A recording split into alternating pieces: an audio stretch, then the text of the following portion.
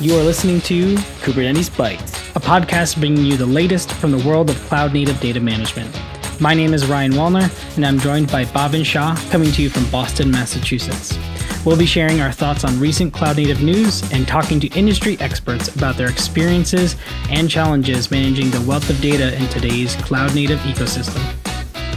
For the ones who work hard to ensure their crew can always go the extra mile, and the ones who get in early so everyone can go home on time, there's Grainger, offering professional-grade supplies backed by product experts so you can quickly and easily find what you need. Plus, you can count on access to a committed team ready to go the extra mile for you. Call, click Grainger.com, or just stop by. Grainger, for the ones who get it done. Good morning, good afternoon, and good evening, wherever you are. We're coming to you from, I'm coming to you from Boston, Massachusetts today, and Bhavin out in California.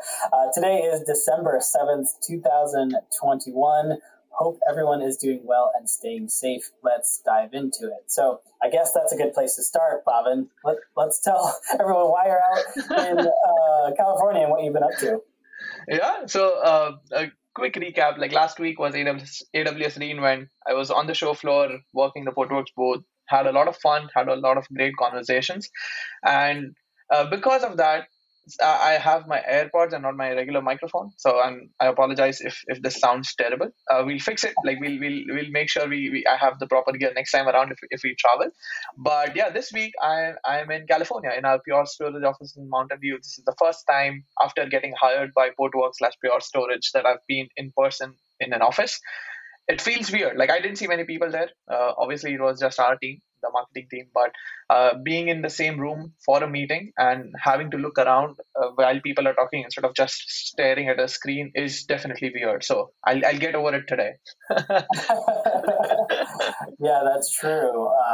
The world is definitely a bit different, but I'm super excited you're out there, everybody. And you didn't you go to some national park again? Since you do that often? Yes.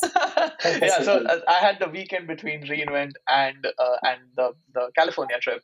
And I was like, okay, what's the closest one that I can go to? And Zion National Park in Utah was, I think, the closest, 2.5 hours away from Vegas. And it was the perfect weather. Like it's December, the crowds are not there. They even closed the shuttle, so you can drive your own car through the park. It's absolutely scenic. Me and my wife, I think, ended up doing around 18 miles of hiking in just 2 days. So like we were like super excited, super pumped, and now we are super tired. So, yeah, but it was a great weekend. Like really enjoyed it. That's amazing. I'm super jealous. I've never been there. Hope to get out there one day soon. But next Vegas conference. There you go. The next Vegas. Again, since like last episode, I've never been to a reInvent, so we'll just double down. We'll go. Yeah. I've been to the Grand Canyon and been to Las Vegas. Just haven't been to those two things. Yeah. I haven't had nearly the as eventful as a week or weekend as you had. I did go down and cut down a Christmas tree with my family this weekend. Oh, nice! Which is always fun. And this year, I feel like I was treated because it was very like, this one's perfect. Let's just cut it down. It didn't take 2 hours. We didn't have to go to multiple farms. Like it's always a whole deal for the most part. But this year was very seamless, and I really do appreciate that. And if there's any other dads and families that cuts down trees, I think you probably sympathize a little bit. It can be quite daunting for whatever reason to go find a Christmas tree. But so what's the next step? Like, is it all set up? Is it all decorated? Yeah, we bring it home. We put it. I put it in water right away. Do a fresh cut because we custom make a ornament out of the tree stump every year. So we have basically like a history of all our trees, and we write something on it. Like last year, it was something about the pandemic, kind of cheeky, that we wrote on there, and we laminate it. Not laminate it. We lacquer it out all the stuff and make it kind of last a long time. So it's all decorated now. We do a whole family thing. We have a family tradition of that started with my wife's family. That they basically eat a bunch of junk food and decorate the tree, and so I can get down with that, and it's always a good time. But that's what I've been up to. There's been a lot going on in the ecosystem, though. I think we should jump over to that. Why don't we start with some of the news out of reInvent that you have here? You've worked hard for what you have. Your money, your assets, your 401k, and home. Isn't it all worth protecting? Nearly 1 in 4 consumers have been a victim of identity theft. LifeLock Ultimate Plus helps protect your finances with up to $3 million in reimbursement. LifeLock alerts you to identity threats you might miss. And if your identity is stolen, your dedicated U.S.-based restoration specialist will work to fix it. Let LifeLock help protect what you've worked so hard for. Save 25% off your first year on LifeLock Ultimate Plus at LifeLock.com/aware. Terms apply. Yeah, reInvent is always a fun time, right? Busy news week.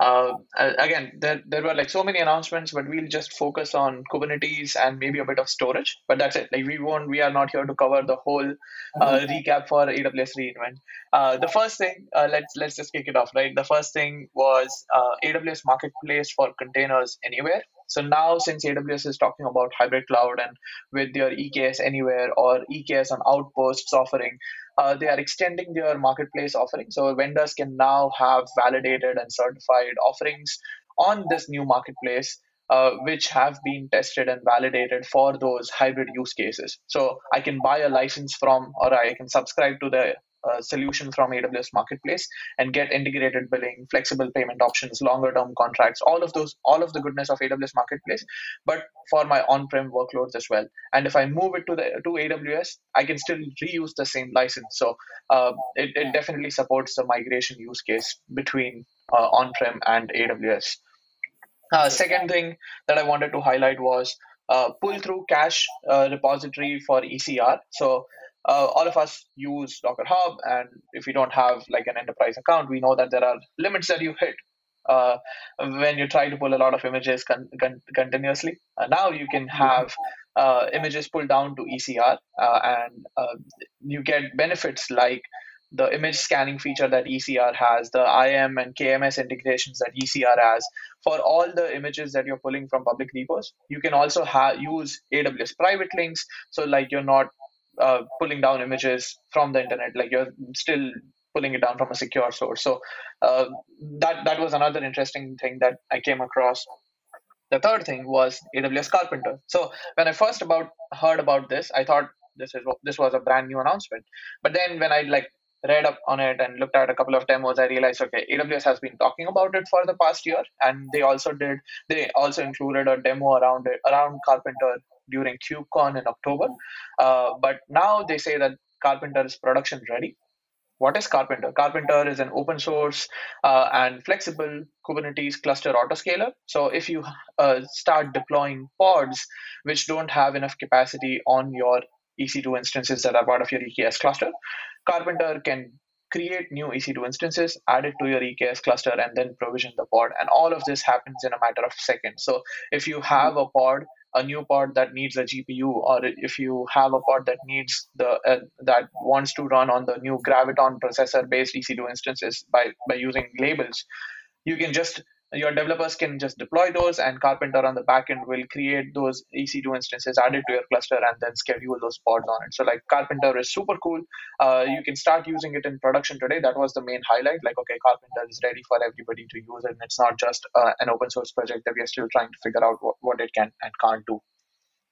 But yeah, those are like some of the key ones from a keynote that I virtually attended that Werner Vogel does. A good takeaway on the New Stack blog was the 6 rules for good API design. And again, as part of the video, Werner does go through the fact that since AWS teams are so customer driven and customer focused, all of them basically follow customer requirements to design APIs, and there is no central way AWS does APIs, which is great for individual services. But if I'm a developer who's trying to use all 10 different AWS services, I have to use and learn about how each of those APIs have been defined for individual services. So now Werner listed 6 different design principles that everybody should follow. And these are actually good. Like things like APIs are forever. So make sure that you design them in such a way. Never break backward compatibility. So even if you keep adding new features, make sure you support it, because like AWS, right, vendors do build on those APIs. And if you change anything and if you break backward compatibility, there will be business impacts for your customers. So if you're creating new APIs, make sure that, or you're adding new features, make sure you don't break backward compatibility. The third one was work backwards from customer use cases. So like identify what the customers are actually want to do with this and not just assume internally because your use case might be different from actual customer use cases. Make sure you have good documentation. The APIs are self-describing. So like it shouldn't like the verbs that you actually use should have some meaning that is easily interpretable for users. Create explicit failure modes, and then avoid leaking implementation details at all costs. So like these are good design principles to follow when designing your own APIs. So do check out that keynote, and we'll link to the New Stack article in our show notes as well. And just three more, and then we'll hand it over to Ryan. So enhancements around EBS. So now you have a new recycle bin functionality for EBS snapshot. So organizations do delete snapshots when they see a huge amount on their monthly bill. Now, Recycle Bin adds that extra layer of protection, so you don't accidentally delete a snapshot that you didn't want to. You can move it to the Recycle Bin and see if anybody complains, and then you can restore from it if needed. Another enhancement around EBS was EBS Snapshot Archive. So if you want to keep that snapshot around for longer without paying a lot for it, you can basically archive it into a lower cost storage tier and have that EBS snapshot live forever. And then the last one around storage was around S3 Glacier. So what we have known about Glacier is, okay, it's perfect for archival, but it takes a lot of time to recover from a Glacier snapshot. Now they introduced a new class of S3 called S3 Glacier Instant Retrieval Storage class, which basically means that instead of waiting 4 to 5 hours to retrieve anything from Glacier, you can retrieve these things from Glacier in a matter of few seconds to a minute. And obviously it comes with a different cost with itself, but it definitely opens up certain use cases for vendors like us. So I think that's it for me from reInvent and backup. Ryan, what about you? Like you were here focusing on Kubernetes. What do you have for us? Yeah, no, one that I did want to call out is the sort of new EBS snapshot capability to use that storage, which, if you're a listener of the show, a lot of these DR and backup scenarios you have on Kubernetes, you have to take lots of snapshots. And those aren't always the cheapest, types of storage, especially in AWS, to sort of leave sitting around. So optimizing those, Bobby, you did a blog on how to optimize those based on the type of snapshots and how many replicas, get used on the cluster. And, the EBS kind of tier for long-term storage allows you to kind of offload to that Glacier piece, which is, often something maybe overlooked at first, but definitely as you start growing and you're like, wow, all these snapshots are really adding up. I know it will be something to look at. So definitely something interesting there. I didn't get a chance to look at Carpenter, but that looks really interesting. The fact that it looks at pods that are trying to be scheduled inherently has me question, why are we looking at things why are we failing to do that in the first place? It seems like Carpenter is a great use case for some kind of AI to tap into, maybe a DevOps tool to say, these are the things that are going to be scheduled, not just I've scheduled them and they can't be scheduled. So then we go just in time, kind of take it to the next step. But really, like following up on Carpenter, right? Like one of the good things is it allows you to leverage spot instances. Like if you have workloads that like are sporadic in nature and can be used with spot, you can just specify the tag and it will try to provision EC2 instances from the spot pool that's available in your region. And so you don't have to pay as much for the same compute. Yeah, that makes sense. Really cool tool, though. I'm going to go definitely click on the link you put in here that we'll put in the show notes as well and listen to it myself. For me, a little more on this later, but this will be the last show of 2021. Big news there. We'll dig into it a little bit more at the end of the episode. But Kubernetes 1.23 is slated to come out, I believe, next week.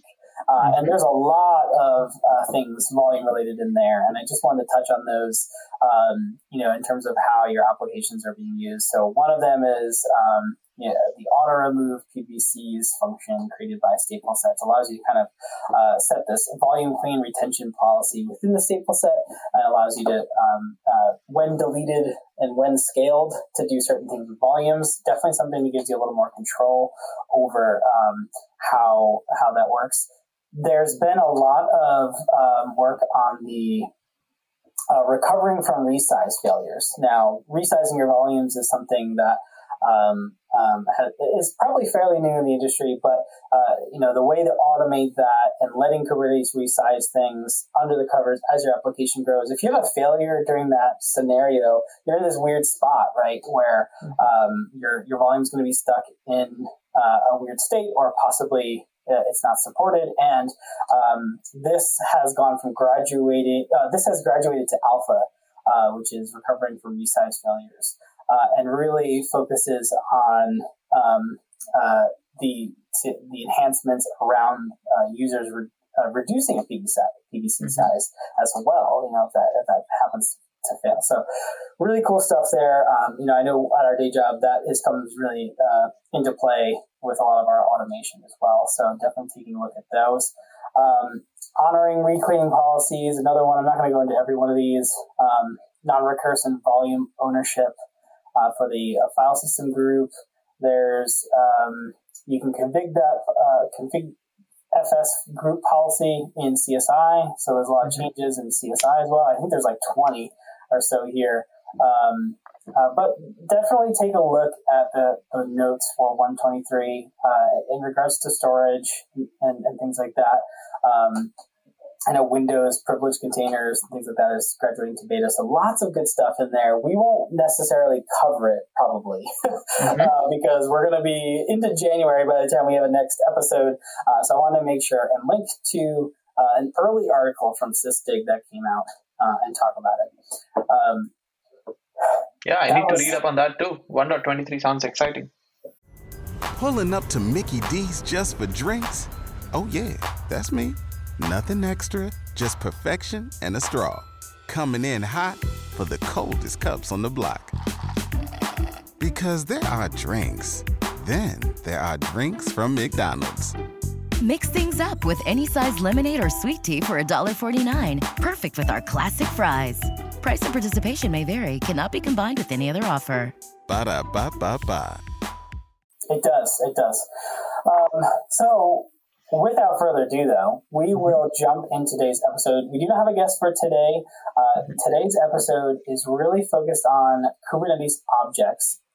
We'll talk about what they are and which ones actually use storage. So I think this kind of takes a step back and looks back towards that 101 level of conversation that often gets overlooked, I think. So we wanted to spend some time that to really dig in to what are those objects. Maybe we can even provide a list here, and which ones use storage, how they differ, which ones use storage classes. We covered sort of storage 101, but we didn't really dig into each individual thing here because we often deal with deployments and sample sets, which we talk about, but there are a lot of things in that in the Kubernetes ecosystem that uses storage. So I think a good place to start is, what is a Kubernetes object? We'll start there to say, because we're going to talk about Kubernetes objects that use storage, let's start there. Now, an object in most cases, if you've dealt with Kubernetes, you know it as a YAML file. But really what that is, it's a persistent entity, right? A piece of data that gets stored in etcd in this case. That Kubernetes uses to represent the state of something. So the state of something could be a system resource, a container, a containerized application in a pod, a node, right? It's basically describing what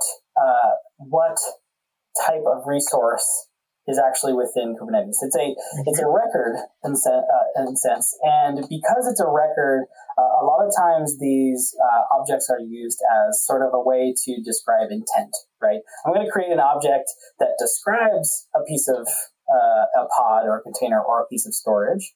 I'm going to send it to Kubernetes, and it's going to have to figure out what I'm describing in there based on a set of standards. And we if you ever look at the top of a YAML file, there's usually an API version and things like that. And based on those versions, it'll say, oh, this is what this object wants to do. So then it will go ahead and eventually create that resource in the cluster. And that's sort of what we call a little bit of eventual consistency, is that you kind of send it off and then it does its thing to get to a desired state. So just think about an object as a way of describing something that gets you to your desired state. I think if I were to boil it down into maybe a sentence, that would be how I describe it. What about you, Baba? Yeah, I like your description, right? It's a record of intent that once you specify it using a YAML file, Kubernetes scheduler will always check the spec for that object and use its reconciliation loop to make sure that the status matches the spec. So in addition to API version, you specify things like the kind of object, the metadata, so you can give it a name. If you want to restrict it to a specific namespace, you can specify that too. And then specification or the spec section is where you provide those additional level of details that are used as the desired state for your Kubernetes object. So Kubernetes objects, everything that we talk about in our day-to-day lives, in all of our podcast episodes, from pods to storage classes to volumes to deployments and etc. All of those are, end of the day, just Kubernetes objects. So that's a good 101. Yeah, absolutely. And those big things you want to look at in each one of these files is that API version, the kind, as you mentioned, because kind is a really good one to look at because it really gives you the object you're trying to create, right? It's a service. It's a deployment. It's a pod, right? That'll be the kind. And then there's the metadata, namespace, and spec. Spec, obviously, the spec's so vastly different between every object that it's that's the place to really dig in once you know what kind of object you're going to really create. So that hopefully gives you a sense of what a Kubernetes object is, and what we're going to focus on today is workload resources, because for the most part, workload resources or workload objects, I'll call them, in Kubernetes are the things that consume storage. And the reason being is because what consumes storage? Workloads, right? That's pretty straightforward. At least when I read through this from the second time, we kind of use these as second nature, but looking through all the Kubernetes documentation, this all comes together. So workload resources are pretty much anything that runs some sort of compute and has the ability to consume storage. It doesn't have to, right? For instance, I think the most basic object I think we can talk about first is a pod in terms of workload objects. And that pod is really a core unit of understanding Kubernetes, and it's a collection of containers. So if you know what containers are, or if you're familiar with Docker, that Docker container runs an application, well, a pod can actually run many containers, right? Yeah, it's like an atom. Like pod is atom, and then you can have your electrons and neutrons and everything. So those are different containers that are part of the atom. It's like the smallest divisible unit in Kubernetes. Exactly. And each one of those containers in the pod spec, right? We talked about, pod being the kind in this case, the pod spec being the spec that's needed to define what a pod is. Each container can have a number of different things. We're not going to go into every one, but one of those sections is volumes. So volumes, again, is many things in Kubernetes, right? If we dive into what a volume is in Kubernetes, we talk about persistent volumes, mostly on this show.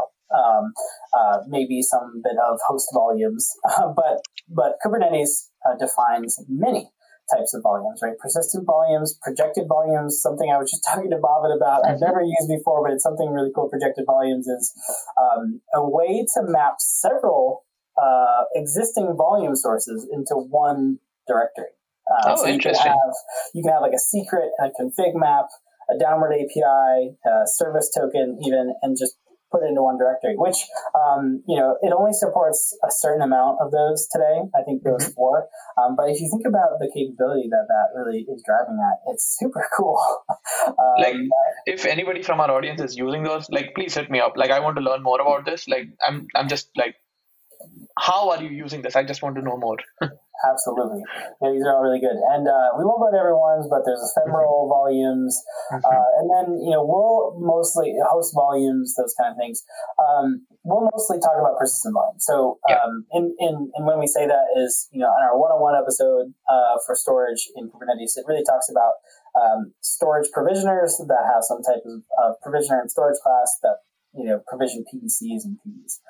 That's really what we'll focus on. But again, right, pod can have volumes, and that volume can be many things. But again, it's a object in Kubernetes, probably the most straightforward and base unit that you can think of that consumes storage. I would say the other one I have on the list here that's sort of at that level is a job, right? Mm-hmm. So a job is really, it also runs a pod, or at least a container, right? I think it might actually run. So a job spec has a pod template spec. So putting these two together, a job is actually something that runs a pod, which runs a container that does something, right? The difference is that jobs are typically run as cron jobs, a collection of jobs, one-off, right? They're not longer-lived types of compute resources, but a job may need some kind of external information that's stored in a volume. And can consume a volume as well. And I think, that's just another level of type of resource. Again, this would be a kind of job, right? Yep.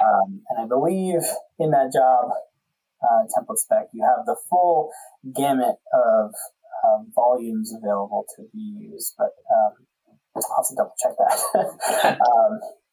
So, those are base units. I think what we need to now go into is, okay, a pod is great because it's a single thing and may run multiple containers, but how do you combine many pods, right? We talk about distributed databases. We talk about, other types of applications that have multiple containers. How do you coordinate those, right? And this is where something like deployment and stateful set comes in. So I'll let you jump into that.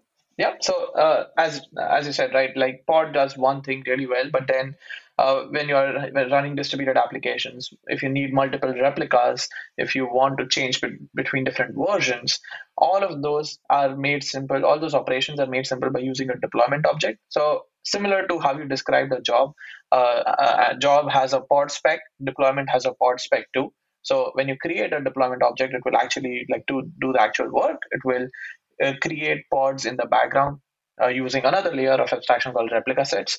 But deployments not just help you define how many replicas you need for a specific pod. So you can have a MySQL instance with a primary and a secondary node, part of a deployment or a stateful set for that matter. You can have different versions. So if you have an application that's running V1, by using a deployment object, you can upgrade it to a version 2, and you can have an upgrade policy, whether you want to, how much downtime or how many pods can you take down to upgrade to the new version. All of that you can specify as part of the deployment specification. And again, since it uses pods under the covers, you can still attach persistent volumes and dynamically provision those to store any data that the pod might generate. Yeah. And that's a good point, right? Deployment, you might be asking yourself, why use the deployment instead of a pod, right? And that those are key points in saying that orchestrating many pods is a replica set. Now, we're not talking about replica sets by themselves. So they don't really use storage. Technically, they just have multiple pods and they orchestrate those. But then the deployment allows you to kind of declare and manage updates across all those replica sets and the pods within them.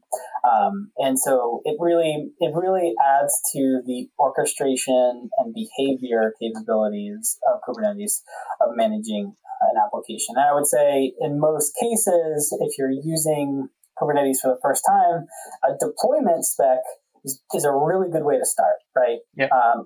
If you create a pod, you create a pod spec, but it's probably not the most common way to run an application because it's sort of a one-off. It's more of a you have to manage certain things about it, which is a little more difficult. But deployment spec, I think, is probably a really good way to start. And within that, within deployment spec, there's the pod template spec, right?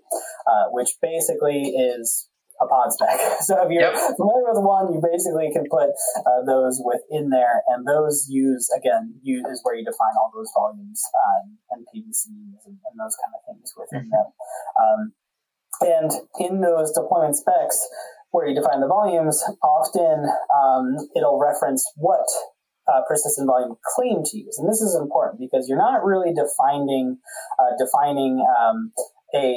you're not saying the storage class to provision the volume in there, right? Usually the provisioning of the volume itself is done through a different set of YAML files and objects, right? Which is the storage class, the PV, and the PVC. In the deployment, you'll just reference basically the name of that PVC and the mount points and things like that, which slightly differs from how stateful set does it. And that's the reason I'm bringing it up now.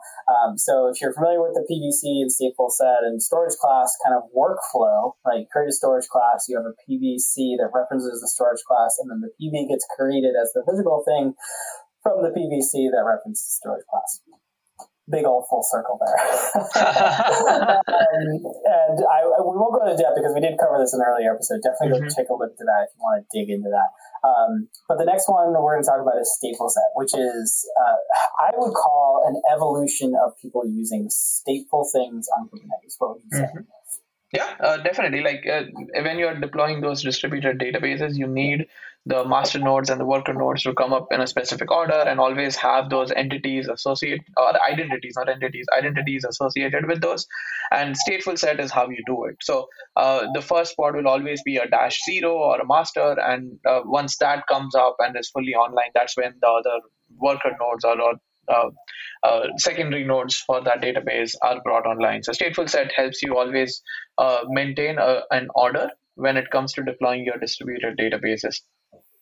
Yeah, and this is right. This and the reason I called it an evolution before is exactly because of that. Because people were, orchestrating complicated and complex stateful things that needed some kind of order associated with them.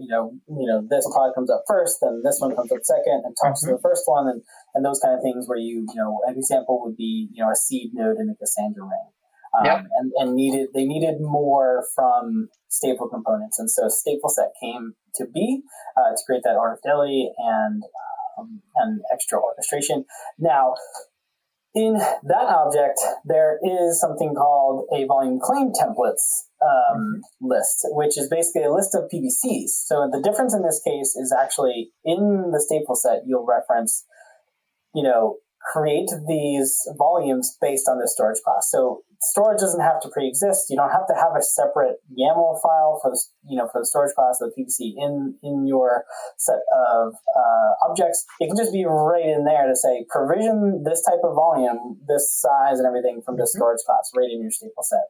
And it actually streamlines the process pretty well. Now you'll still have to definitely take into consideration what that storage class is doing. In terms of retaining things on deletion, etc. We talked about this in 123. There's some new capabilities around that because stateful sets are their own beast. You'll definitely have to practice with them and get to know how they manage the storage and what expectations they have. Because I also believe stateful sets they by default try to put a pod on individual nodes, if I remember correctly as well, just because of the nature of them. But I don't think they have to. I think we can use affinity and anti-affinity rules to enforce that. But again, that's something that you can add to your specification, and Kubernetes will provision those pods on different nodes if that's what you want, or on the same node if that's what you want. Exactly. So a step I would say in a similar direction is something called a daemon set. Right? We have a stateful set and a daemon set. I wanted to mention this because daemon set, while they often don't reference PVCs and storage in a way, they do have the capability to define volumes, right? And the reason being is because a daemon set, in its name, it's typically used to run a daemon on a node. Something like cron or DNS or timesync or whatever, those types of tools. Even many of the cloud native storage providers run their own software as a daemon set because it has to run on every worker node. So you have a daemon set defined on every worker node, run the same thing on every worker node. That way, if it scales, your whole Kubernetes scales, it'll just add a pod to that replica set as a daemon. Now, would you want to use PVCs in a daemon set? I personally don't have experience with it, but it is capable of doing that and using volumes. I think more common to a daemon set, because it is a daemon on the host typically, is that it defines volumes like host paths and things like that to say, look in this place on every node, because there's some system process configuration there or something like that. So maybe honorable mention, Demon said here. I did read into this specifically. I was like, can you actually define PVC? Yeah, you absolutely can. Yeah. So, and that I think is the way, some providers like, I believe even Ceph and Rook define like PVCs in their OSDs and things like that. But pretty interesting stuff. So I think that's the list, right? As a recap, we had workload resources, and those were pods, jobs, deployments, stateful sets, and daemon sets. And that we covered as basically the main ones you really want to dig into that use storage and volumes. Waiting on a tax return? Hopefully it ends up in your hands. Fraudulent tax returns due to identity theft increased by 30% in 2023. If you're in a bind this tax season, LifeLock can help.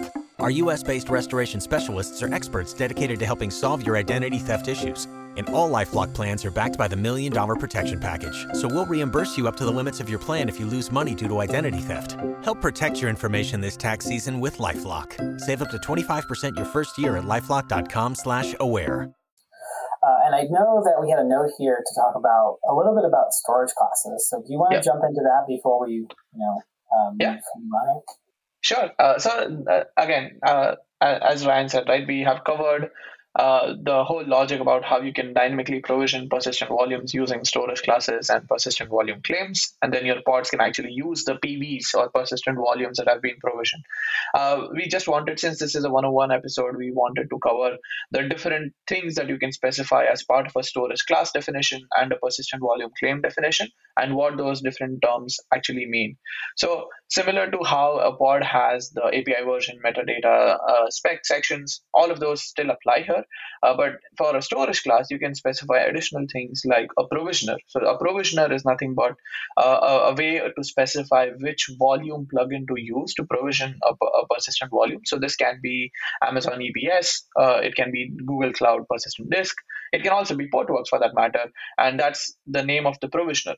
You also have things like reclaim policy. So reclaim policy is what happens when the persistent volume is deleted. Do we retain the PVC or we delete it? And like by default, you can set a specific thing. But again, that's something that you can specify as well. In addition to it, you can also specify a volume binding mode.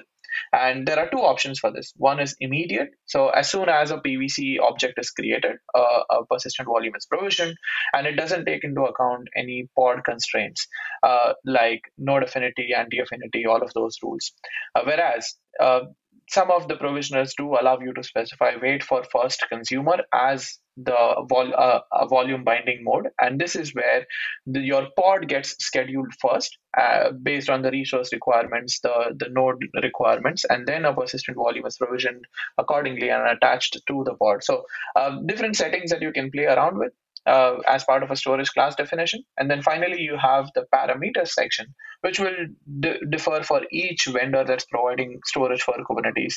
For Portworx, for example, we have things like the type of file system you want, the number of replicas you want to store, whether you want a different IO priority and IO profile, snapshot schedule, whether you want it to be a shared V4 volume or not. So the addition, like you can, each vendor can provide its additional parameters or additional offerings using the parameters section, and you as the administrator can go ahead and configure the storage class and have these defined. So whenever a PV is being asked for, a PVC is being created, it will inherit all of these different settings that you have configured as part of the storage class definition.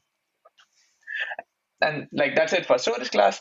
For persistent volume claim, again, in addition to API version, kind, and metadata, you can specify additional things in the spec section, which is access mode. So whether you want to read write once or read write many volume, a file or a block, the resource request. So how much storage do you actually want? The name of the storage class, again, you can link it back to a storage class that has been deployed, defined by your administrator. If you don't specify a name, the default storage class for your cluster will be used. So you'll still get storage if a default class is configured, but you won't get a storage that you might actually like need for a specific type. And then that's how, like if you are not using storage class for provisioning or dynamically provisioning volumes. If this is a PV that has been pre-provisioned by administrator and you are just using a PVC object, you can have selectors as well that point to the pre-created PV. So those are all the different settings that you can play around with when you're dealing with storage classes and persistent volume claims. And with that, I think we're ready to wrap.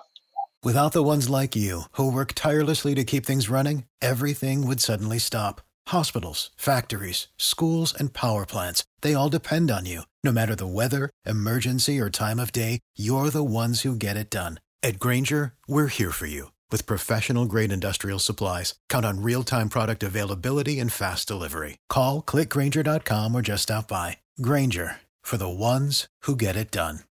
Yeah, I think so. I think we covered a lot there, right? So as a real kind of quick takeaway here, definitely learn what an object is in Kubernetes, that it's, a record of intent for a desired state, and those objects have various use cases, workload resources, or workload objects we talked about today are typical to the ones that consume storage, that being pod, job, deployment, stateful set, daemon set.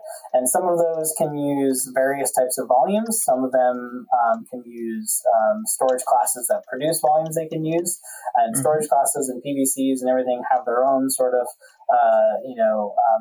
types of parameters to consider about what type of storage is actually given to those workload resources. And yeah, I think that's a good summary of what objects use storage. I know, it's good to go back to school sometime and cover these 101 topics because we definitely get questions, right, as part of our day job. And even listeners to this episode have reached out to us and asked about doing more 101 content. So when we're not talking to guests or covering any specific recaps from events, we'll definitely spend more time on similar topics and then dive deeper into some of these 101 things that we often overlook. So I'm excited to doing more of these in the future. Yeah, me too. Speaking of which, this is the last episode of 2021 I mentioned earlier. We will be back in January, early January, with our first episode of season 2. I think we're slated to dive into Tanzu again.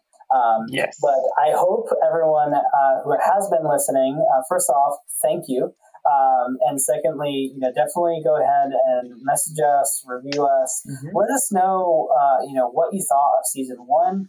What do you want to hear for season 2? What did you like? What didn't you like? Send it all. We want to hear it. We're here to really dive into more in the cloud native storage ecosystem, and we're excited for season 2. Yeah, happy holidays, everyone. And if you meet somebody in the infrastructure or Kubernetes ecosystem, share this podcast with them. That's one call to action I have. Thank you for listening to the Kubernetes Bytes podcast.